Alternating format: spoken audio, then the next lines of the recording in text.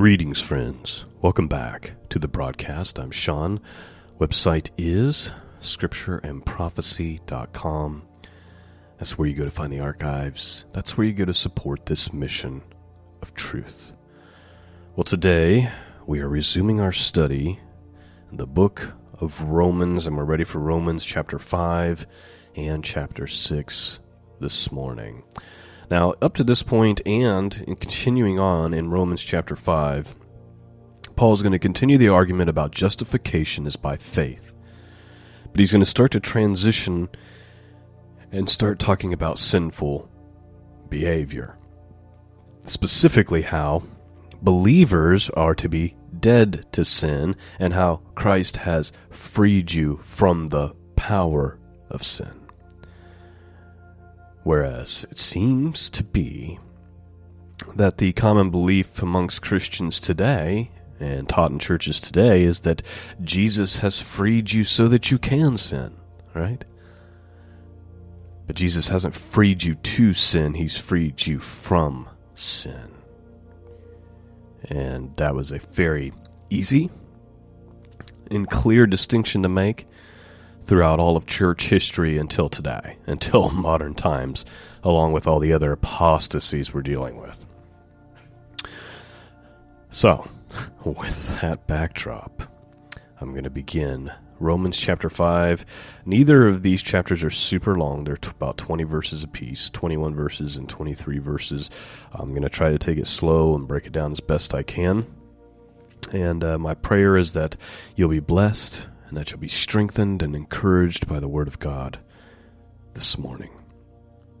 I am going to read from the King James Version this morning. We did our entire study of the book of Acts, and most of our study so far in the book of Romans out of the NASB, but it just, for me, it just lacks something, and maybe I'm just old school, so King James it is this morning. All right, enough rambling, enough stage setting. Let's have a look at the scriptures and see what they have to say for us this morning. Verse 1. Therefore, being justified by faith, we have peace with God through our Lord Jesus Christ, by whom also we have access by faith into his grace, wherein we stand and rejoice in the hope, in hope of the glory of God.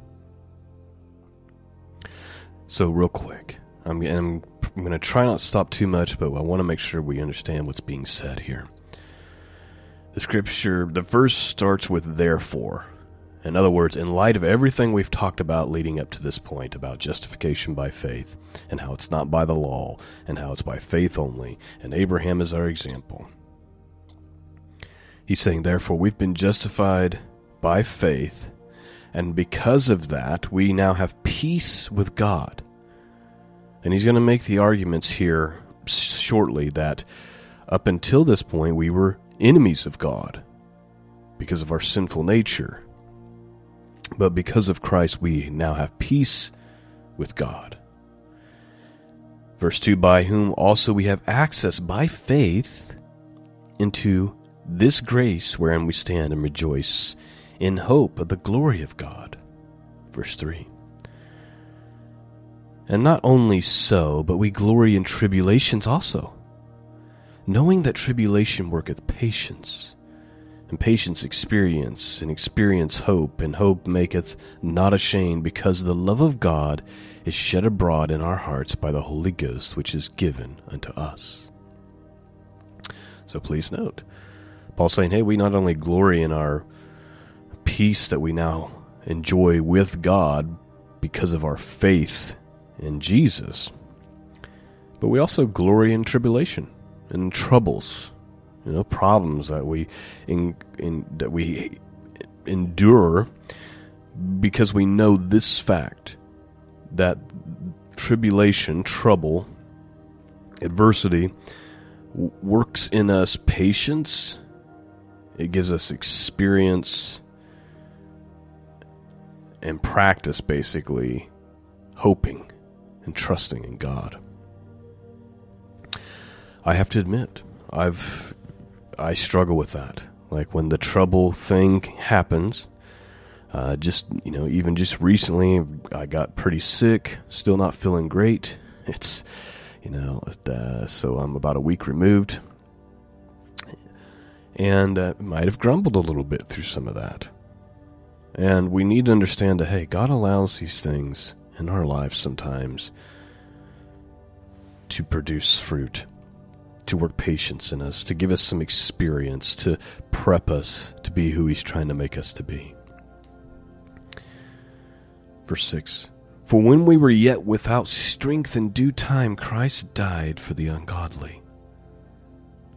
For scarcely for a righteous man will one die, yet peradventure for a good man some would even dare to die. But God commended His love toward us, in that while we were yet sinners, Christ died for us." So please note, Paul's saying, hey, you know what? Maybe in some really rare circumstance, somebody might dare to die for a righteous person. Right? Maybe for a good person. I mean, you might find an example where that could happen. But God loved us so much that Christ died for us while we were still sinners. We weren't righteous people or good people or people worthy of being, of dying for, and yet God loved us enough that that's what happened. Verse 9, "Much more then, being now justified by His blood, we shall be saved from the wrath through Him." Please note again, people, here's what people who have made a pet doctrine out of pre-tribulation rapture will do. They'll say, oh, that's talking about the rapture. Because they do this with so many other scriptures that say wrath, when that's not what it's talking about. It's talking about eternal damnation. Because of the blood, we are saved from God's final judgment, meaning eternal damnation. That's what it means also when the scriptures say we're not appointed to wrath, but to receive salvation through Jesus Christ. The context is about eternal salvation, not about end times doctrine. Continuing on. "For if, when we were enemies, we were reconciled to God by the death of His Son, much more being reconciled, we shall be saved by His life. And not only so, but we also joy in God through our Lord Jesus Christ, by whom we have now received the atonement. Wherefore, as by one man sin entered into the world, and death by sin, and so death passed upon all men, that all have sinned. For until the law, sin was in the world, but sin is not imputed when there is no law. Nevertheless, death reigned from Adam to Moses, even over them that had not sinned after the similitude of Adam's transgression, who is the figure of him that was to come." So please note, there's a mouthful here. Paul's saying that sin entered the world by one man's sin. In other words, like it or not, we are sinful at birth. We carry the sin gene, if you will. Like we are right out of the womb, we're guilty. And Paul's making the point, look, even before the law, that was the case. And all the way from Adam to Moses, people were still sinful. So before even the law of Moses was given. And that's carried on through him. But then he's going to go on to say, but just like sin entered the world by one man, salvation comes to the world by one man, that man being Jesus Christ. So verse 15. But not as the offense, so also is the free gift. For if through the offense of one many be dead, much more the grace of God and the gift by grace which is by one man, Jesus Christ, has abounded unto many. And not as if it was by one that sinned, so is the gift. For the judgment was by one to condemnation. But the free gift is of many offenses unto justification. For if by one man's offense death reigned by one, much more they which receive abundance of grace and of the gift of righteousness shall reign in the life by one, Jesus Christ. Therefore, as by the offense of one judgment came upon all men to condemnation, even so by the righteousness of one the free gift came upon all men unto justification of life. For as by one man's disobedience many were made sinners, so by the obedience of one shall many be made righteous. Moreover, the law entered that the offense might abound. But where sin abounded, grace did much more abound, that as sin hath reigned unto death, even so might grace reign through righteousness unto eternal life by Jesus Christ our Lord. So that's how chapter 5 ends. Now, he's made the point for a while, for several chapters. It's all by faith, right? Like your actions can't save you. You have to believe upon Christ.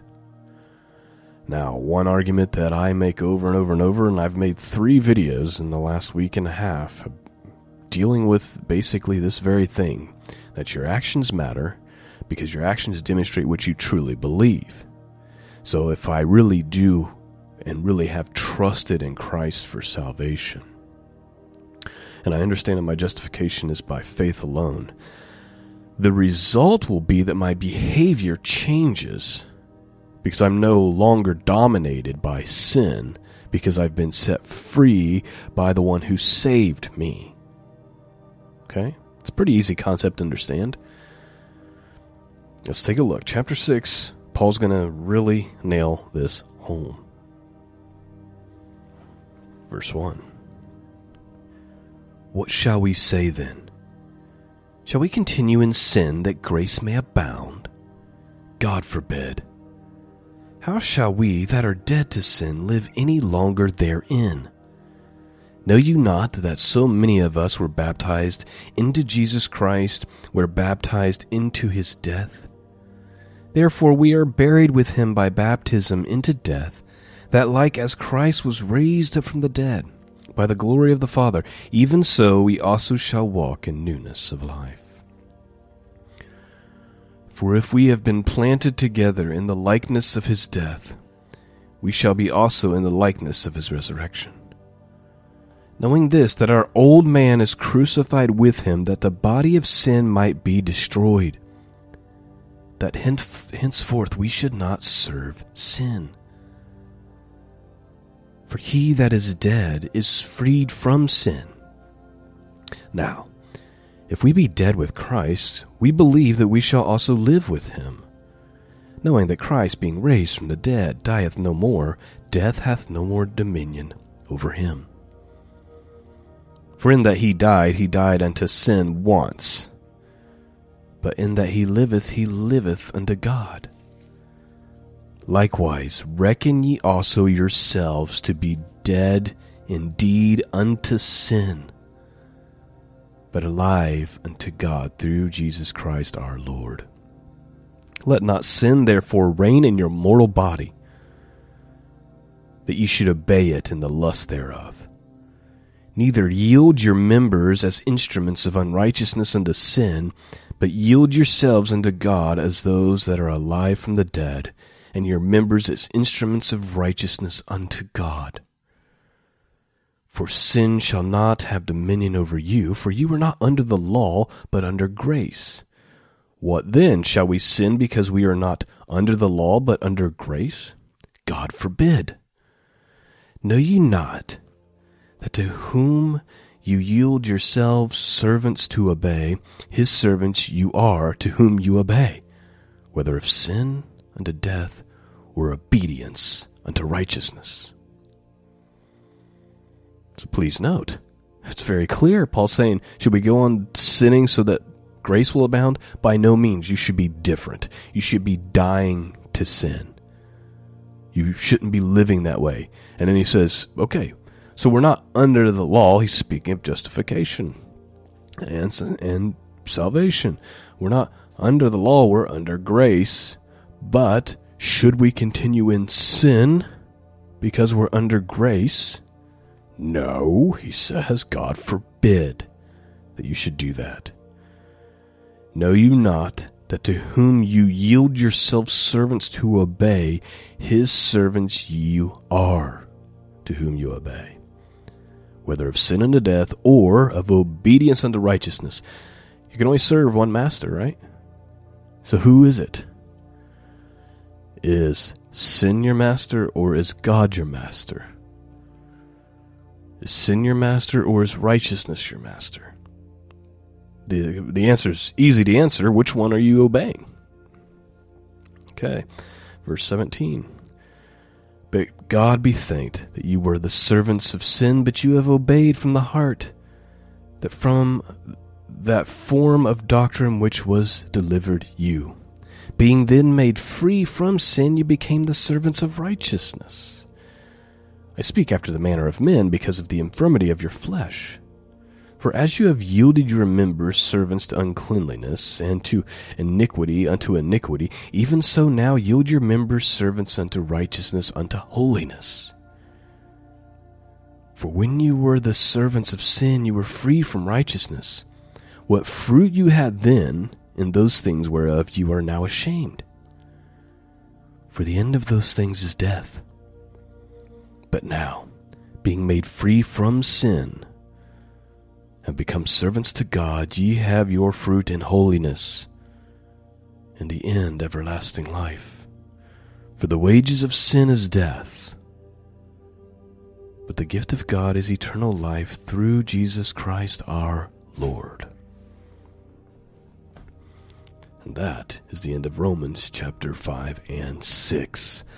Let me give you a short paragraph filled with some pretty big words by Matthew Henry, as he deals with what he believes Paul is trying to do here in chapter 6.